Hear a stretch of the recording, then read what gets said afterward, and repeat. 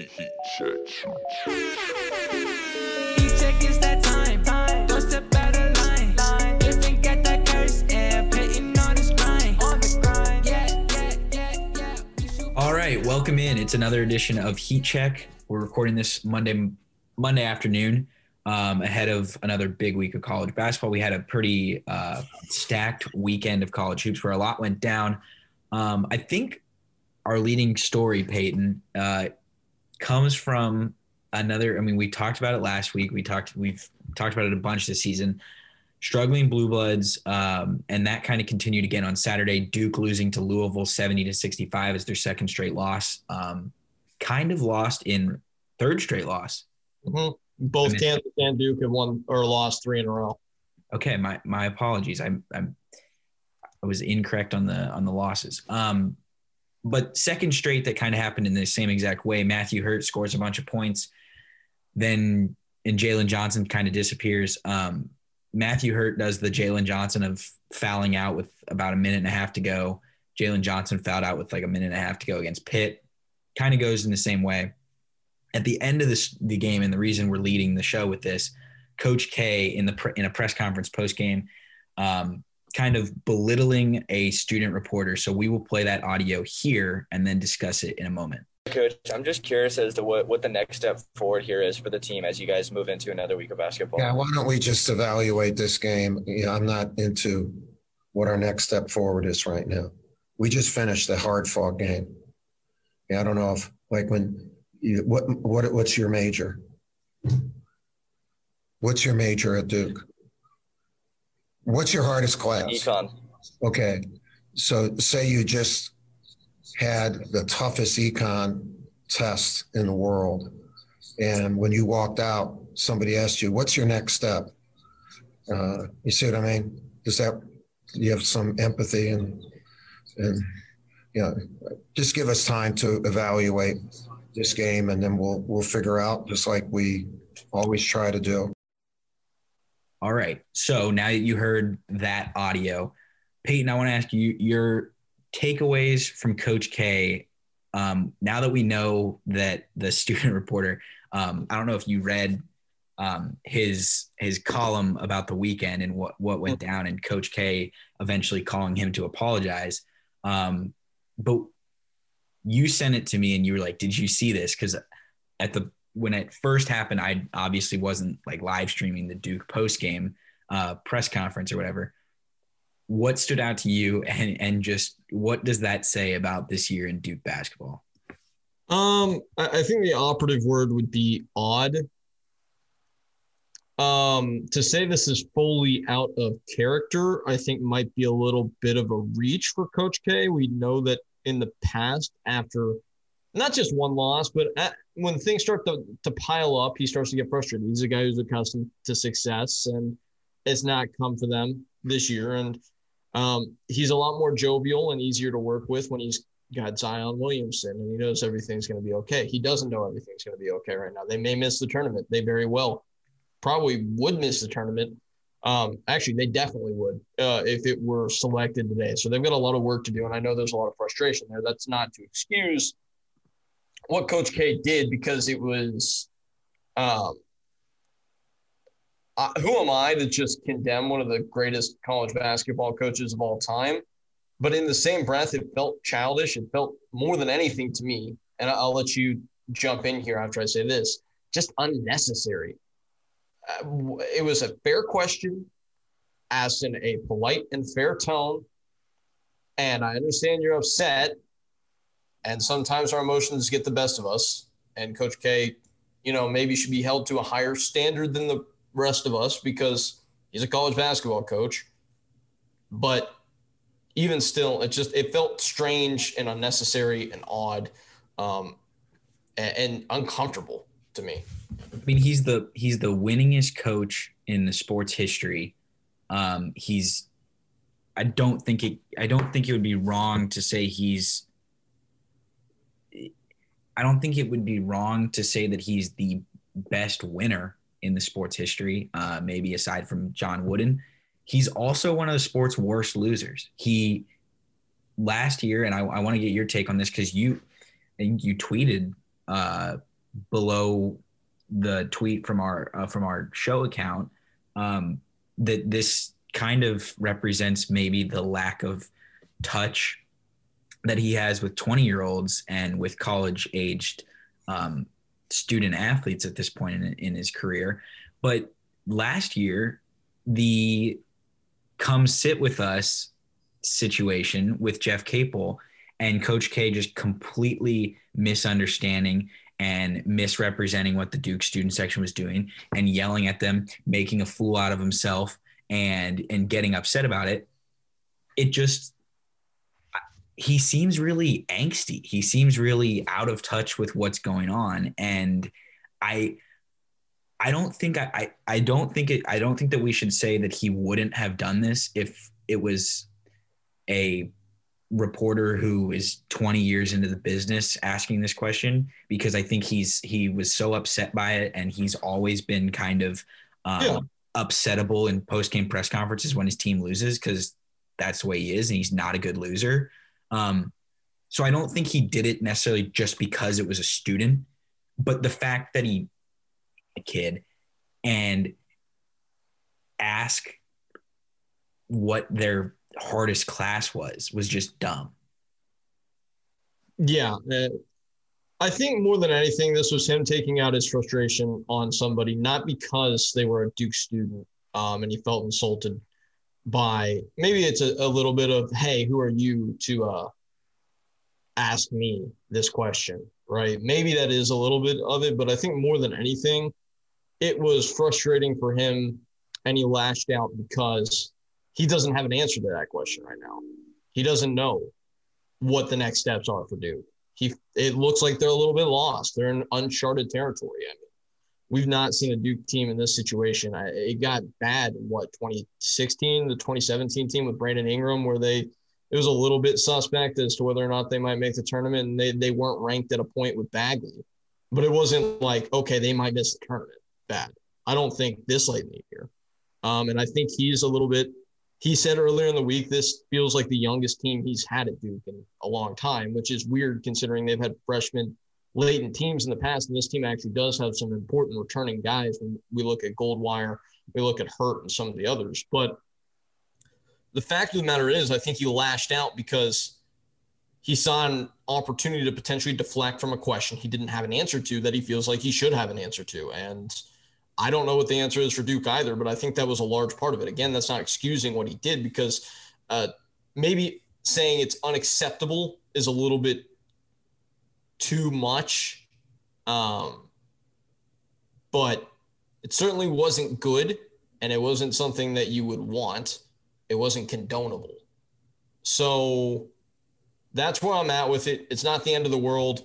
Maybe it's emblematic of, and this is speculation, a potential disconnect between him and college-age players, especially young freshmen.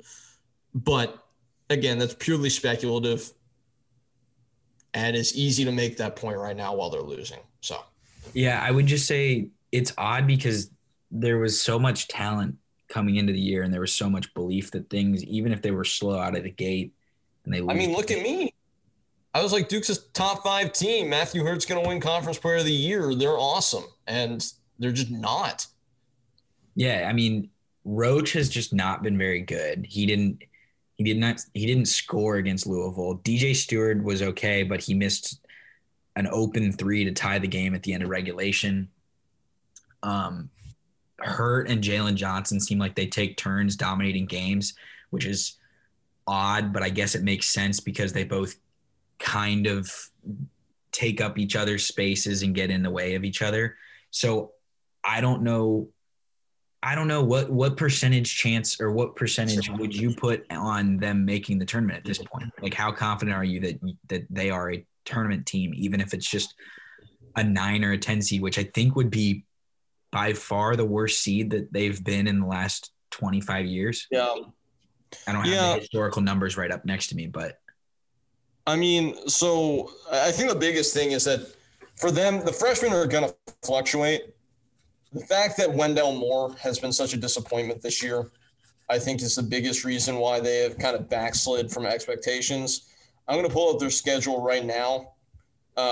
just to kind of assure myself of what they've got coming up. So looking at it now without COVID cancellation, they've lost their last three against Virginia Tech, Pitt, and Louisville. Given all of those are road games, two of those teams are probably tournament teams, potentially all three.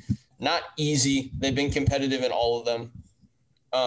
That said, they've got a Georgia Tech team coming in that, I mean, Georgia Tech is actually a pretty competent team and has been hot and just pushed Virginia within 2 points, destroyed Clemson after a long postponement, and before they lost to Virginia, had won their first 3 games in ACC play, beating UNC and Wake before beating Clemson.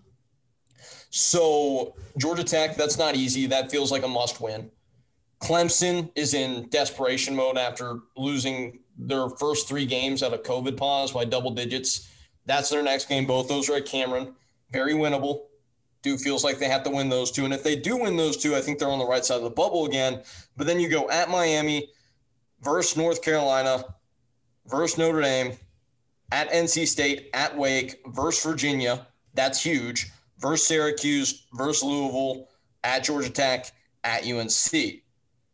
I mean, it's doable. It's very doable. I would say my faith that they figure this out is still at about 55%. Maybe that's unwarranted. 55, 60%, that neighborhood, just because they are Duke and the talent is overwhelming. And yeah, it's been a tough run of things.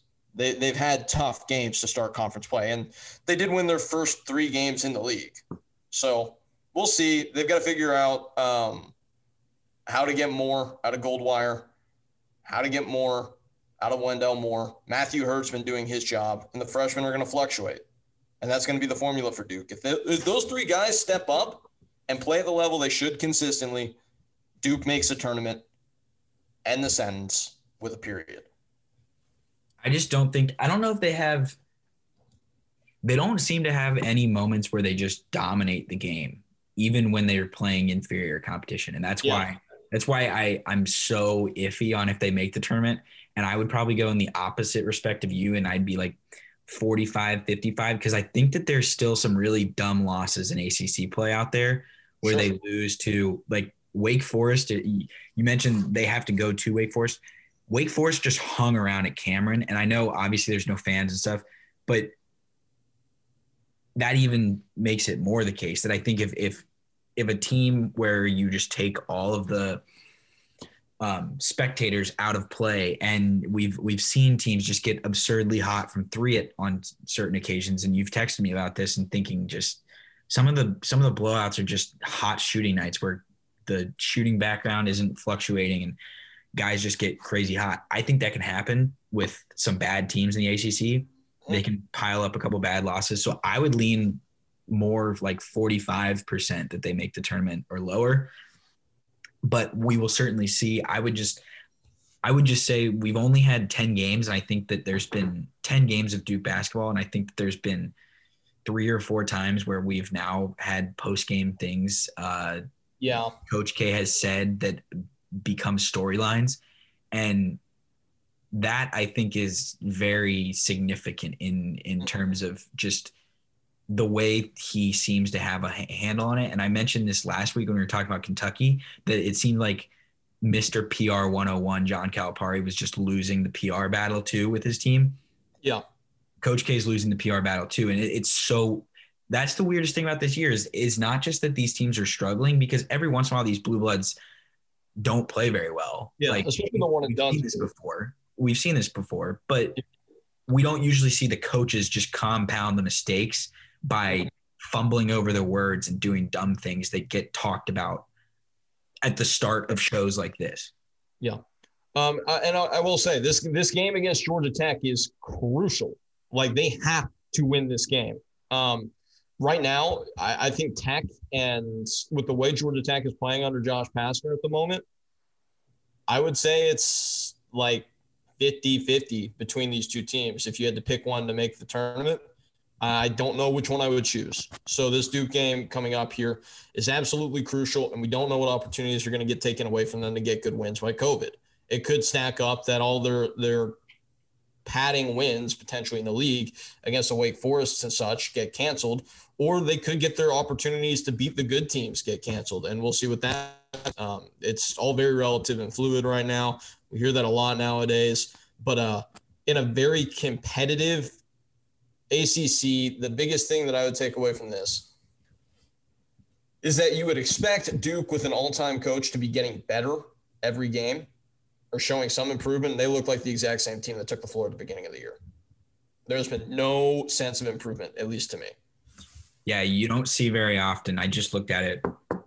The average margin of victory and just the difference between points per game scored and points against for Duke is 1.5 points. They score 73.5 points per game. They give up 72 points per game. That's just super rare. Let's talk about a league that had a lot go on and has suddenly kind of surged into being a little more competitive nationally than we believed it was going to be. We thought it was going to be top heavy at the start of the year. In our preseason preview, we thought it was just going to be Tennessee and Kentucky. Now it seems like it's Tennessee, Alabama, Missouri, Florida at some points as well.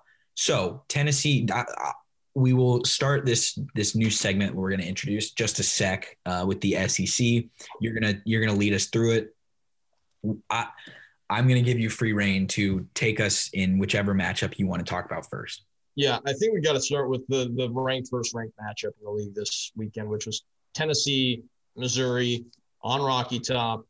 Tennessee had the disgraceful loss, and I think it's fair to call it that, a 26-point loss in Gainesville to Florida in the midweek, and then they come back and they've got Missouri, a team that they crushed by 20 when they played them in Columbia earlier this year. And they just had too much out of Pinson to handle. I think Xavier Pinson goes nuclear 27, and that really is the reason that Missouri won. But like, this was a wire-to-wire win. Missouri never trailed in this game. And when you were telling me what was going on, because I was at the gym in the first half, I just went back and rewatched it. When you were saying Yves Pons has 18 points at halftime, I'm just assuming Tennessee's not big. No, it's not what happened. Missouri just too much offense, and Tennessee, and there is some nuance to this, which we'll talk about, but Tennessee just, again, unable to get the offense going the way they need to, and they lose to a team that I think we would have perceived as inferior to them before the week. Yeah, and so I had them, full disclosure, I had them at 3 in my heat check poll last Sunday, and then they lost by 20 plus to Florida. They lose by 9 to Missouri and never lead in that game. But I'm going to come off as a Tennessee apologist right here, okay? So fair warning. Missouri, they're a 29% three-point shooting team. They went 8 of 19, which is 42% on Saturday. Xavier Pinson goes 3 for 3, 10 of 14 from the field, 27 points. Huge game for him. Drew Smith made a couple threes. I'm just going to say it. I think it was a lucky performance by Mizzou. They're a bad three-point shooting team, and they hit three-point shots against a team. And if there's anything that we've come to understand is that three-point defense is pretty fluky. Some nights people just make shots on you, and it's unfortunate that Florida and Missouri both made a bunch of shots. And I don't think that Tennessee's it's telling that Tennessee's defense, when it breaks down, quote unquote, breaks down, and just teams make shots on them, that they fall apart and lose in non-competitive fashion. So while I'm going to be a Tennessee apologist in that respect, what I will also say is Tennessee's offense has some problems. And we've been saying this because we think that the shot distribution is to the wrong people. And when I told you that Yves was leading the team in scoring in the first half as I was watching the game live, I guess I failed to mention how poorly I thought that was leading things for Tennessee, because I don't think they want Yves Pons to be their leading scorer. Yeah, I mean, it's a nice thing to have when he's hitting threes, because it adds another dimension to your offense with that pick and pop game, giving you a little bit more shooting. I think you were talking about being an apologist. I think bigger than what you said is that they didn't have Jaden Springer and they didn't have Keon Johnson available for this game. And I think that it can't be overstated because in a lot of respects, I think Springer maybe has been their most efficient, effective player in a lot of ways. I mean, this is a team whose leading scorer is averaging like 11 points per game in John Fulkerson. And right now, Tennessee is at a place offensively where I think they're relying a little bit too heavily on their system and not as much so on their talent. And that is a thing that we've seen with Rick Barnes' teams. It's worked out. We saw him develop that culture where they were ranked number 1 a couple of years ago by developing veterans and counting on veterans. When we talk about Grant Williams, Admiral Schofield, et cetera, this team's best players are freshmen, and they need to play more. And that's all I can say about it. Like Keon Johnson is averaging 9 points per game. He's playing 20 minutes per game. Springer is averaging 10 points per game. He's averaging 20 minutes per game. Vescovi's averaging 10 points per game and playing 35 minutes a game. I mean, I think the point kind of makes itself. For Tennessee to reach the heights they are capable of, count on the veterans to make your defense steady. Count on them to do the dirty work. Put the ball in the hands of your best players talent-wise and let them go play. Yeah, and I think that part of the issue is that they lose the turnover battle 18-11. Vescovi, to his credit, only took 3 shots, so we like that a little bit more. Do we though? Do we? I mean, a guy playing 38 minutes and taking 3 shots. I mean, as long as he's still quote like looking for his shot, but not hunting shots, there's a difference. I think that they're fine. But I want Vescovi to shoot the ball, right? But I just don't think he needs to be playing 38 minutes in a game. And I understand they were thin in this one. Really weird that Anasicki is not playing more, who is the big transfer they got from Sacred Heart. That's a guy who averaged, given in a smaller league, but 17 points per game and is hardly playing. That seems a little weird to me. It feels like they're working harder than they have to create their own offense. And when teams do that, when it feels like every basket is a challenge, it makes it a little bit harder to consistently win, and you have results like this. And what I'm saying is that for whatever reason, Rick Barnes is tying his own hand behind his back with this team, and it wouldn't be so hard if you just played the guys. And again, those guys are hurt right now. They will come back. But when they come back, I think this should be kind of a come-to-Jesus moment for him. No pun intended with him being the deacon and such. Where it's like, okay, we figured out what this team can be and what it is without these guys. They need to play more. And I just think it's time to kind of, take the bridle off a little bit. Yeah. Last thing I would say is I just don't think that Yves Pons needs to shoot 8 threes a game. So, yeah. I mean, he made them, and it kind of like was the only offense they had in this game, but that should not be what they depend on a nightly basis now. Would like to see a little bit more out of Josiah Jordan-James as well. Just throwing that out there. It feels like Tennessee's most talented players are the ones that are doing the least, and that doesn't make a lot of sense. Just saying. Do you think they're done? Do you think there's no way that with 3 conference losses now they're chasing an unbeaten Bama team in the league down? We'll talk about the rest of the league, but I think that's the overarching question is who can catch Alabama? I think Bama's going to run away with this conference. I just don't. You can say all you want about maybe them missing 3-pointers a couple nights and maybe losing once or twice, but the fact that I said this on the show last week, the fact that their rim and 3 percentage is number 1 in the country and that 79% of their shots are either a 3-pointer or a layup or dunk at the rim, the percentage at which that they get layups and dunks offsets and kind of mitigates against cold nights from 3 where you're still if you're not making the high upside shot, you've still got a pretty good baseline. And so I think that their floor is actually a lot higher than people think. And that they've gotten more effective with their field goal percentage from 2-point than they were early in the year. And that's why they lost to a Stanford and a Western Kentucky and stuff like that. So yes, I think Alabama runs away with this league. And I guess the interesting part is the race for second place. And I think Tennessee's still the best team in second. And I'm not as big on Missouri, but let's talk about the rest of the league. Yeah, so I think the second biggest headline from the league this weekend, honestly, maybe the biggest, is what Auburn was able to do in South Carolina, scoring 109 points on the road. And I don't know if there's been a more transformative player in college basketball this year than Sharife Cooper.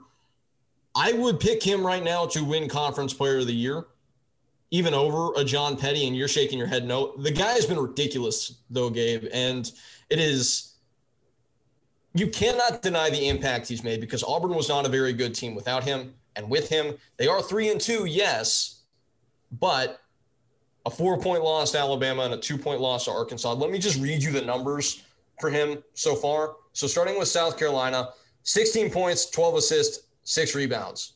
Arkansas, 25 points, 4 assists, 4 rebounds. Only 11 against Kentucky, 8 assists, 3 rebounds. Didn't shoot the ball well in that game, but was instrumental in Kentucky falling in that one. Auburn was able to get the win, and Sharife Cooper was a huge part of that, made some incredible plays. Against Georgia, 28 points, 12 assists, 5 rebounds. And then against Alabama in his debut, 26 points, 3 steals, 9 assists, 4 rebounds. Turnover numbers are high. You compared him a little bit to Trae Young, but he's been unbelievable so far and has made Auburn a potential tournament team. He's made them fun to watch too. And I understand that, man, if he was cleared at the start of the year, I think Auburn is a safe tournament team. And I think that they don't do some of the things that they did in non-conference in November and December and such. But I don't know. I guess I can understand his Conference Player of the Year argument in that he's been so high impact, even in this short sample size that we've seen from him. And also just that in a year where teams are playing 20, 22, 25 games instead of 32 when the conference tournaments start and such, I can understand that the small sample size probably doesn't hurt him as much as it does in a normal year. So I can see it. Yes, I do think that he has some Trae Young in him, and just in terms of the high usage rate, the amount of stats that he puts up that looks kind of more NBA-like than typical from a college guard. And that's his, I don't think that's his NBA comp, but I think that that's what he's been like in terms of a one-man show at the college level. And I'm just going to ride till the end the John Petty for SEC Player of the Year train, because I think that he's the best player on the best team. And I think when that team is a top 8 team in the country, in my mind right now, I think that's going to win the award more often than not. Yeah, Auburn's going to be fun to watch because they're really young. 5 of their top 6 or so players are freshmen or sophomores. You almost hope that if you were an Auburn fan that somehow you could keep Sharife for a year, because it would have been really fun to see him grow with his team. He's gone after the season. I think he's made himself into a top 10 pick for sure. But yeah, Auburn, I think, is going to be one of the rising significant stories in the league because of him. And I think he is going to win Conference Player of the Year. I think it's going to be a Trae Young situation where statistically it's just too overwhelming. He's putting up 21-9 right now. Like, you don't do that in college. You don't do that.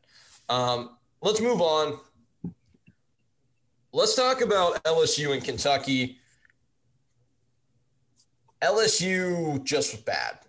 I'll cede the floor to you, but LSU sucked. They're 133rd in the country in adjusted defensive efficiency, according to KenPom. And which has dropped, by the way, like 30 spots over the last 2 games. They were 100. They were 100 last week. And it's the same. Like, Iowa went from 72 to 96 this week when they lost to Indiana. And just that's the fluctuation that a Fran McCaffrey defense has. And, man, LSU, I texted you on Saturday. LSU is – everything they do is lazy. They're lazy defensively. They have very little structure offensively when things break down. And they were just lazy inbounding the ball. And that came to that when you get thoroughly outperformed by a Kentucky team that has been this disappointing, by a Kentucky team that has had a lack of leadership at times, when you talk about guys not wanting to go to the podium and making Keon Brooks go and talk even when he was inactive and stuff like that, this shouldn't be a Kentucky team that is capable of just running you out of the gym, even if you're on the road and even if there are actually limited capacity fans in Lexington. Will Wade, I guess, is just not coaching defense this year because it's not like they have bad athletes. I guess they just are not on a string very often. And it was very frustrating to watch this game because it got away from them so quickly too. Mm-hmm. They got into a 12-4 deficit early and just never recovered. Yeah, they had some problems. They ran a press early on, which is something that LSU does, which I think opens them up to giving up a lot of – and Jimmy Dykes was harping on this throughout the broadcast. Opens them up to giving up a lot of corner threes because they're not set defensively and guys are going to pop open and the semi-transition stuff. And they were a little bit too slow, I think, to get out of that. But, yeah, no, it just felt like they gave up defensively. They gave up a ton of threes. I don't know what's going on. LSU in the past has been a team that's competed. They've not defensively been under Will Wade what Will Wade had at VCU. Maybe that is a little to do with the remnants of Shaka's influence at VCU. I'm not sure. But I think it's needless to say that LSU is now in a spot where you're starting to think bubble a little bit. And that's not where they wanted to be. I mean, of course, they could be suspended and kept out of the tournament. That's possible too. But they're a couple losses away from self-imposed tourney ban. Oh yeah, they're definitely entering the territory now at 10-4. I would just say this: I did not look at the box score when I was watching this game because I just wanted to see how it felt and not be influenced by the numbers. But looking back at it. Kentucky shot 7 of 26 from three. We know that they're not a good three-point shooting team. That's 26.9%. But when you shoot 4 of 23 from three, which is what LSU does, Javonte Smart goes 1 of 7. Cameron Thomas, who some people say he looks like a young Buddy Hield, went 1 of 8 from three. When those two guys go 2 for 15 and you shoot 17%, it made Kentucky feel like they were just knocking down every three, and that was not the case. Yeah. So, yeah, you're not winning conference road games shooting 4 of 23 from three. So that's part of the issue and part of the deficit. And when those shots aren't falling, it can really magnify your issues. But the defense, 133rd in the country, that's just unbelievably bad. It doesn't make sense. It ain't good. It's inexcusable for a team that is not freshman laden. I mean, Cameron Thomas is a freshman, yes, and he's important. But Trendon Watford's back, Javonte Smart's back, all these guys are back. And to be so disinterested defensively, it was shocking. I mean, I will give credit. Kind of looks like BJ Boston's starting to come around. And I also will give credit to Coach K because Kentucky – despite how bad it started and it's not good now, they've gotten better. They've improved throughout the course of the year. It'd be hard to get worse, but they've gotten better. That's the flip side of this. I also don't think Kentucky's done for the tournament either. They're 5. No, I don't. You got to win the league. I think that's possible though. I think that with their talent and some of the stuff that they're starting to figure out, Askew looks better every game. I think Kentucky's kind of in a decent little place here going forward. They've got Alabama in Tuscaloosa coming up. We'll see how they perform there. Whole load of ranked teams. A really tough run of games for Kentucky at Alabama, versus Texas, at Missouri, versus Tennessee. They can maybe somehow get one of those. I think it's possible for them to maybe make a little run and get in on name brand alone. I mean, it's worth noting from the Kentucky perspective that Keon Brooks coming back has clearly changed things for them. The Olivier Sarr experiment has just been an abject failure. I don't necessarily agree with you on the Devin Askew thing. I mean, he looks like he knows what's going on. his offensive Which is production, which is an improvement. Yeah, I mean, it was a low bar, but just understanding what's going on has improved things. He's just all he does is take threes, and he's not a good 3-point shooter. But yeah, Brandon Boston's getting better. Isaiah Jackson is just so lengthy, and I think he's not the best player on this team, but he's probably the guy that gets drafted the highest this year. I think it's still Boston. I think it's really? Still Boston. Yeah, I do. I think Boston's going to get on a nice little bit of a tear here in conference play. It could be maybe a little. He gives me Kevin Knox vibes, but yeah, Kentucky's not making the tournament unless they win the conference tournament, but that might happen. Yeah, we'll see. That kind of rounds out the SEC update. Florida beat Georgia and is starting to look at least a little bit more consistent. Another team that's profiling as a potential tournament team. The SEC is going to be real weird. The most bubble-ish conference in the country, I think, by far. I think there's a very real world where the conference produces maybe 3 tournament teams. I think there's a real world where somehow they get 7. So we'll see what happens, but we'll keep you posted here on Heat Check. All right, so that's your first Just a Sec update. We are going to debut a segment that was part of the show last year, Making a Champion, with our good friend Logan Camden and myself. I'm going to take you through what all would you like to be introduced to, Peyton? Based on the criteria, based on the data, how far in do we want to go? Do you want me to leave some crumbs about what we're going to probably end up with? And should I just introduce the eligible teams based on the first criteria? Well, I'm just happy that there's absolutely no way that you could just tailor the whole thing to tell you Kansas is going to be the champion at this point. So show me the eligible bachelors. Okay, I will just, to dispel the rumors out there, They are many. They are abundant. Purely blind coincidence that Making a Champion turned into the Kansas Coronation last year, that they became far and away the best team in the country. And anyone who tells you otherwise, anyone who tells you that this criteria-based formula, that this, what should we call it, this journey to crown a champion, this was started when I had doubts about Michigan State last year. This had nothing to do with me wanting to crown KU. It turned into that when it became KU versus Dayton. He admits it. And so, but we don't have to worry because we won't be seeing that this year. First thing, I'm just going to go based on the first criteria, I guess the birth of this idea. Every national champion since 1988 has had a first-round pick in the NBA draft on its roster.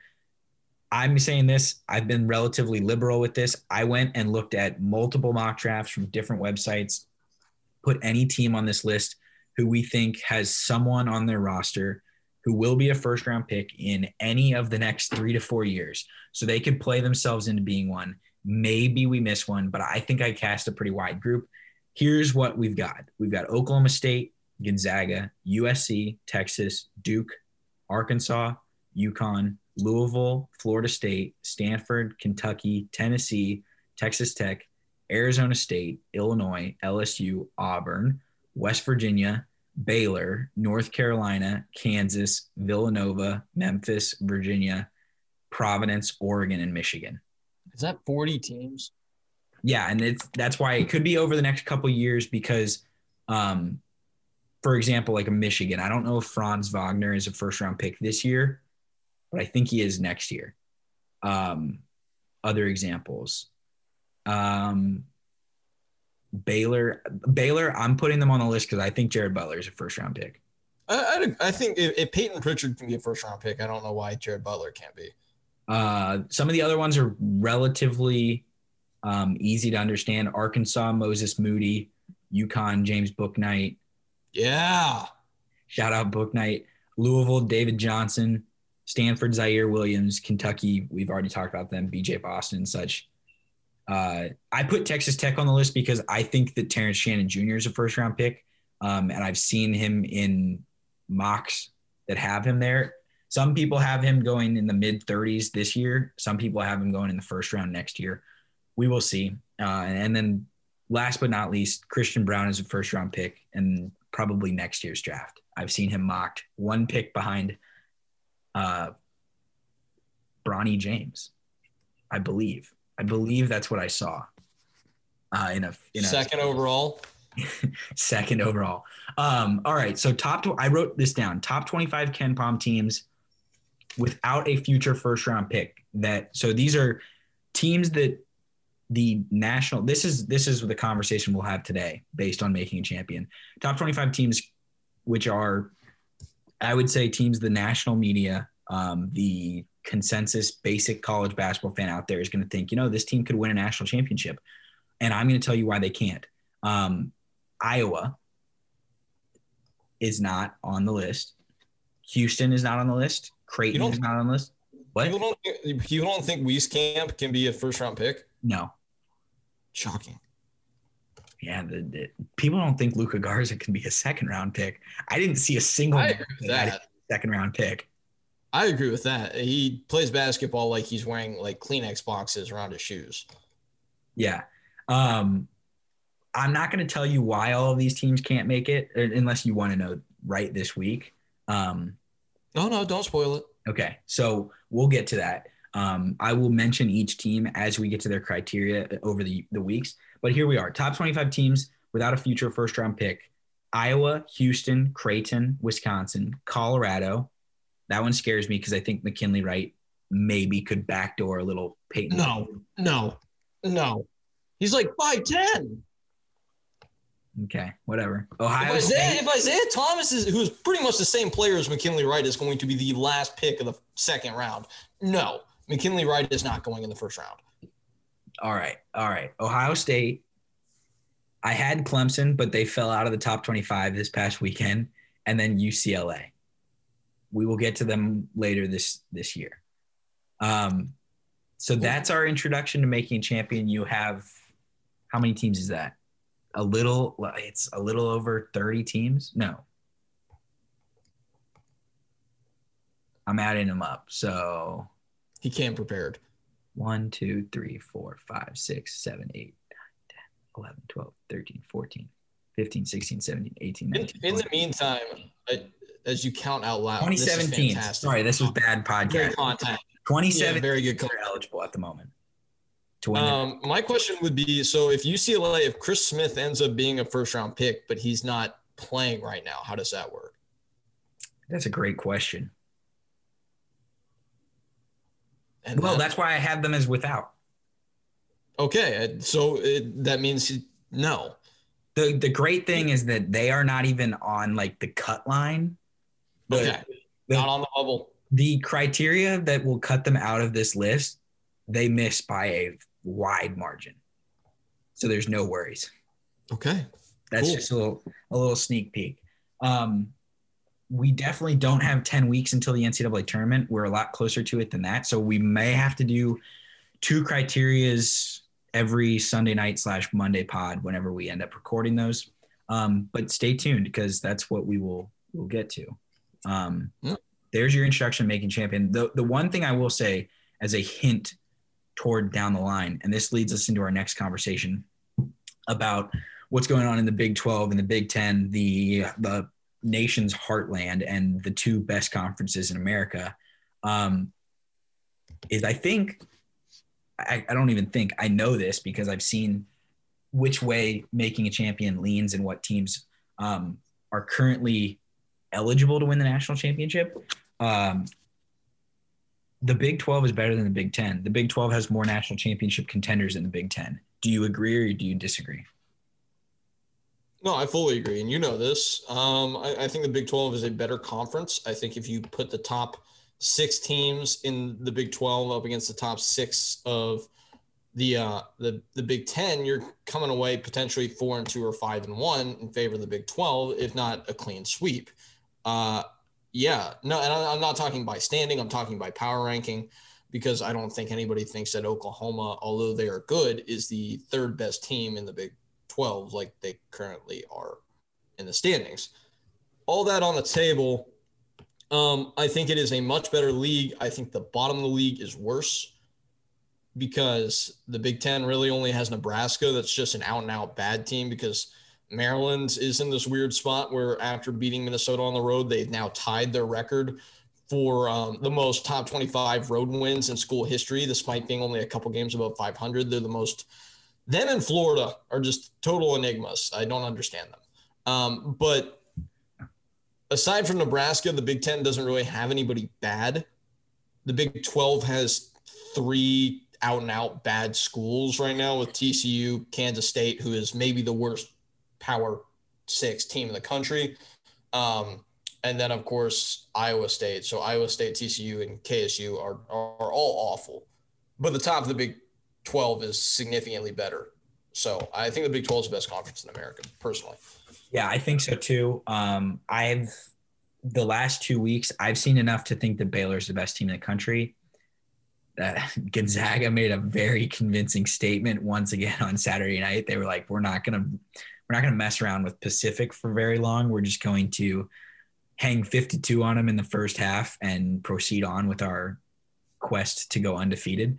But yeah, I mean, the Big Ten has this depth to it, and that's why we see things like this weekend where Ohio State beats Wisconsin, Maryland beats Minnesota, Indiana goes on Thursday night and wins at Iowa, which, speaking of which, 10 straight minutes without a made basket by Iowa is a minor miracle for Indiana. And I'm as big of an Indiana fan big of an Indiana believer in this team as anyone, but they're also 9-7.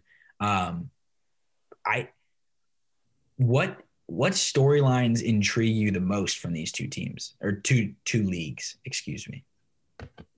I think whether or not Baylor can go undefeated, that is fascinating to verify exactly how good they are historically. That is a real point of intrigue. I mean, I'm always aboard the Texas wagon, picking to go Final Four. And then Michigan State, whether or not now coming out of the pause, they've kind of become an afterthought. They've got to make some headway towards the tournament to get in. Can they turn it around and be the team that I thought they were going to be? Those were the things I'd be looking for. Yeah, because Michigan State's 2-4 in the Big Ten, and their kind of feather in their cap was the Duke win, which doesn't look nearly as impressive anymore. Not so good. Not so good. With Coach K screaming at 20-year-olds and whatnot. Yeah, with his mask on his chin. And then was it after that game or was it after the Illinois game that he said that didn't feel right? I don't remember. No, it was after Illinois. It was after Illinois. Okay. In other interesting notes from the conference, and out of pure fairness to Duke and to Kentucky and the criticism that we've bestowed upon them, we should talk about Kansas, their first 3-game losing streak since 2013. That 2013 team, if you remember or you recall, is the one that Bill Self said compared somewhat to the Kansas teams of early days that lost to Topeka YMCA. They lost at TCU that year. That was the Ben McLemore year. And I thought this was interesting. KU, as the AP poll was released this morning, came out at 15. Mizzou is at 12, which means Mizzou is above KU in the AP poll for the first time since the Tigers were ranked 3rd. KU is ranked 4th. That was heading into the 2012 NCAA tournament. So that's a little interesting note. Obviously, we know, Peyton and I both know this, the losing streak has a little bit of an asterisk to it because that Kansas game that would have been against Iowa State last 2 Saturdays ago was canceled because of COVID, and KU's not losing at home to Iowa State. So take it for what it is. But speaking of the problems with this team and just what's going on against Oklahoma, if we want to talk about 3-point regression, I know Tennessee has kind of been on the odd end of it with Florida making a bunch of threes, Missouri making a bunch of threes. In the last 6 games, Kansas has allowed opponents to shoot 40% from 3. Does that worry you, or are you of the nature thinking that's going to regress and they'll be okay? Yeah, they're fine. I'm not worried about Kansas at all. Obviously, 3 losses in a row will perk your ears up. But teams have just made an extremely high volume of threes. Again, I'm just going to reiterate, stop playing McCormick as much as you do. Play Mitch Lightfoot more. All I want. I think it would be very helpful. But aside from that, Kansas, even with McCormick on the floor, is a lot better than how they showed the last couple of weeks. And if teams just make a normal amount of threes, and maybe this is something with their defense, I'm not sure. But if teams just make their normal amount of threes, they potentially even go 3-0 over the last stretch of games. And that includes the Baylor game. I mean, this is about as bad as the KU defense has looked in years, and they're 19th in the country in defensive efficiency, which really is not all that bad. Most teams, like Iowa, would kill to be the 19th best defensive team in the country. I think that the biggest issue and the thing that concerns me, the Big 12 title race, the regular season title race, which Kansas puts relatively high stock into. They're not going to win it this year. I think Baylor's obviously going to run away with it. Kansas has 4 losses in league play now, and is behind. I think they're in the bottom half of the league. They're in 6th place right now. So this is one of the rare years where Bill Self, I'm very interested to see what he does, because this is one of the rare years where Bill Self is able to just Coach K it, so to speak, Coach Cal do it, and just gear up for the NCAA tournament. He's hinted at lineup changes. I don't know what that's going to be, because I would think it would mean more Tristan Enaruna, because I think he's the piece that if he gets confidence, if he's able to play the 5 next to Jalen Wilson, or play the 4 next to Jalen Wilson at the 5 with Och, CB, and either Marcus Garrett or DeJuan Harris, that's a lineup that if they can figure out their problems, and if there is a problem with the Kansas defense, it is switching screens and ball screens, that could really fix things for them. They just need to understand.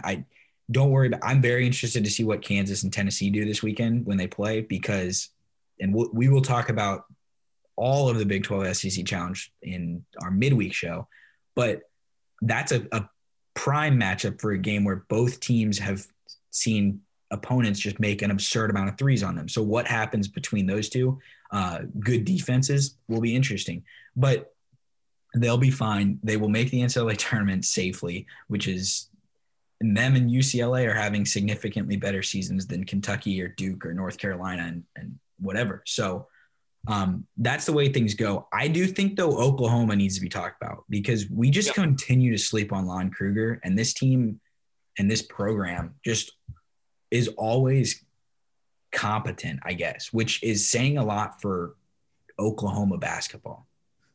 No, sure. I mean, we knew about Reeves coming into the year, and we knew about Manick. What we didn't necessarily know is how they'd fill in. And, I mean, I think the answer to that has been fairly resounding to this point. Lon Kruger's a good coach. They have not been maybe where they were under Buddy Hield. They've not necessarily been a surefire tournament team. It would have been kind of up in the air as to whether or not they made it last year. They were making a late push.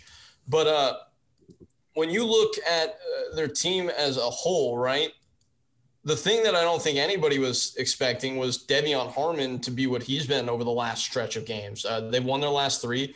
In those 3, 22 against TCU, 16 against Kansas State, and 22 in this one, making a bunch of threes, living in the corners. And it kind of feels like if he's going to be their 3rd star, Umoja Gibson's giving them streaks of good play as well at times throughout the year.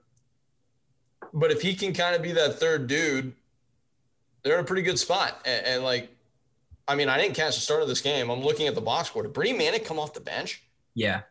I think he either had COVID or he was injured, but they've been surprisingly good without the absurd senior year of Brady Manick that I was expecting, which says a lot about how competent Reeves has been as the point guard. They've swapped him and Harmon to play Reeves at point and Harmon as a 2, which has worked really well for them. And Kerr Quath has been decent for them.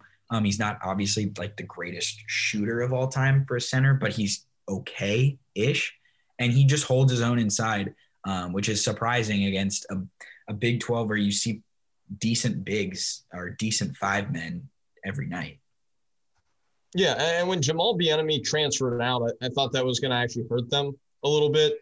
Not the most important player in the world for them, but did play 31 minutes per game, averaged 5 points per game. When he transferred to UTEP, I thought that was going to be pretty detrimental because I thought he was a very important glue guy, and they've worked right around that. They've been fine. Yeah, I will be interested to see, though, if we talk about the rest of this week, and we picked this game. If you check our Twitter feed at @heatcheck_show on Twitter, we're picking Oklahoma and Texas this week. Texas won't have Shaka Smart because he just tested positive for COVID. I don't know if that'll change and if the game won't happen because of it. If Texas has problems other than him necessarily. But if Oklahoma can go to Austin and win against a top 5 team, that just about all but locks them up as a tournament team, and probably a tournament team that wears white on the first day. Yeah, for sure. I agree. So that's interesting. Do you have any parting thoughts on the Big Ten and just which opposing or which road team winning Ohio State versus Wisconsin, Maryland against Minnesota kind of surprised you more on Saturday? Does Marcus Carr and them disappearing, or I mean, you watched Ohio State and Wisconsin. I didn't necessarily get to see much about that game. But what happened with your grandpappy's favorite team? So if we're going to talk about surprise, it's definitely Minnesota losing at the fortress that is the barn is the shock of the year in college basketball. But Ohio State I watched that game I finally got one right. And I got to say, man, Ohio State is a team that is figuring out their identity, and they've got E.J. Liddell playing at a high level, and Suing has been good, and they play gutty defense, and they're just good. Like Holtman, we're going to have this discussion in the midweek about who the top 5 coaches in college basketball are right now. I don't think Holtman is up there. He's paid, though, what he is worth, and that is a top 10 coach in college basketball. I think he's right there. He is a very good coach, and if the recruiting comes along with his player development, Ohio State's a national title contender. This is a really good Ohio State team. They definitely have the resources to do it, and I think he's building something special there. He just doesn't necessarily have an elite. He doesn't have a first-round pick is what he doesn't have this year, unless Dwayne Washington turns into something that most people haven't projected him at this point. So lots of things happen. We will have plenty more to talk about later this week on our midweek show, but let's close the show out. Scholarships and sanctions. I will give you first pick. So I've only got one just tremendous scholarship here this week. You got to see it early. I wonder if you know exactly what it is, but it goes to my father.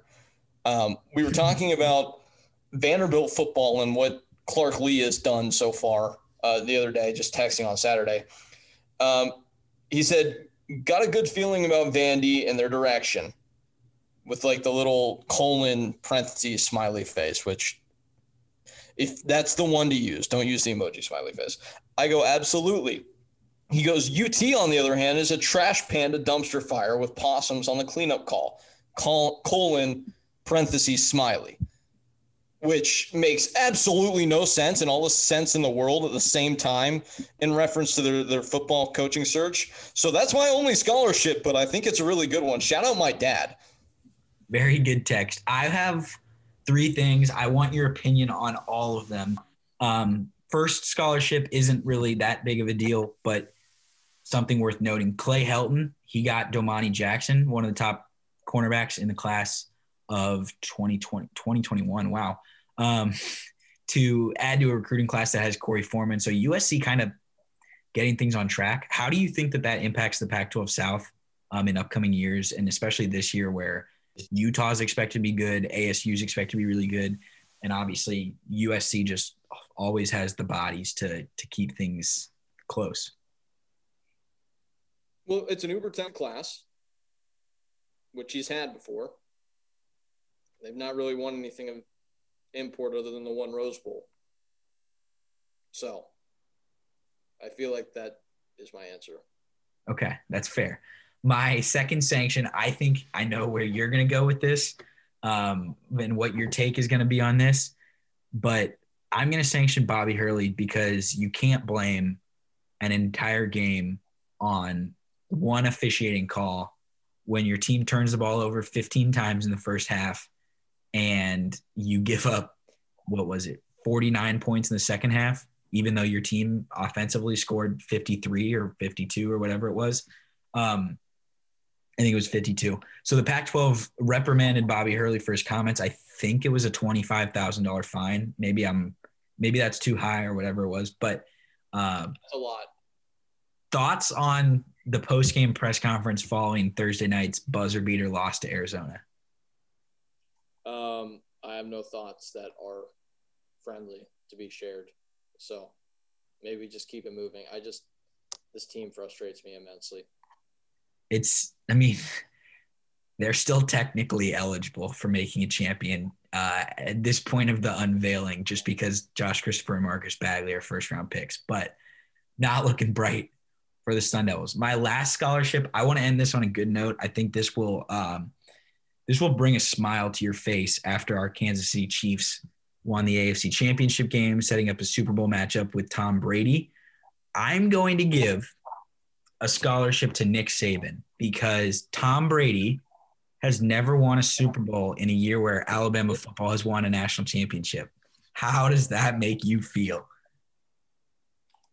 It makes me feel pretty good. I like our quarterback. 15's pretty solid.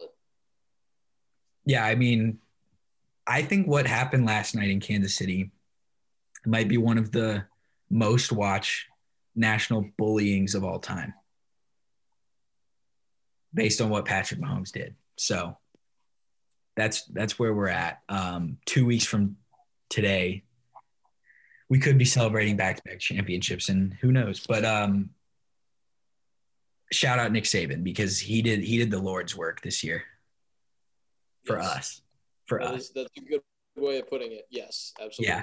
So that's our show. Thank you for listening. Once again, our midweek show that airs on Thursdays airs at 4:30 p.m.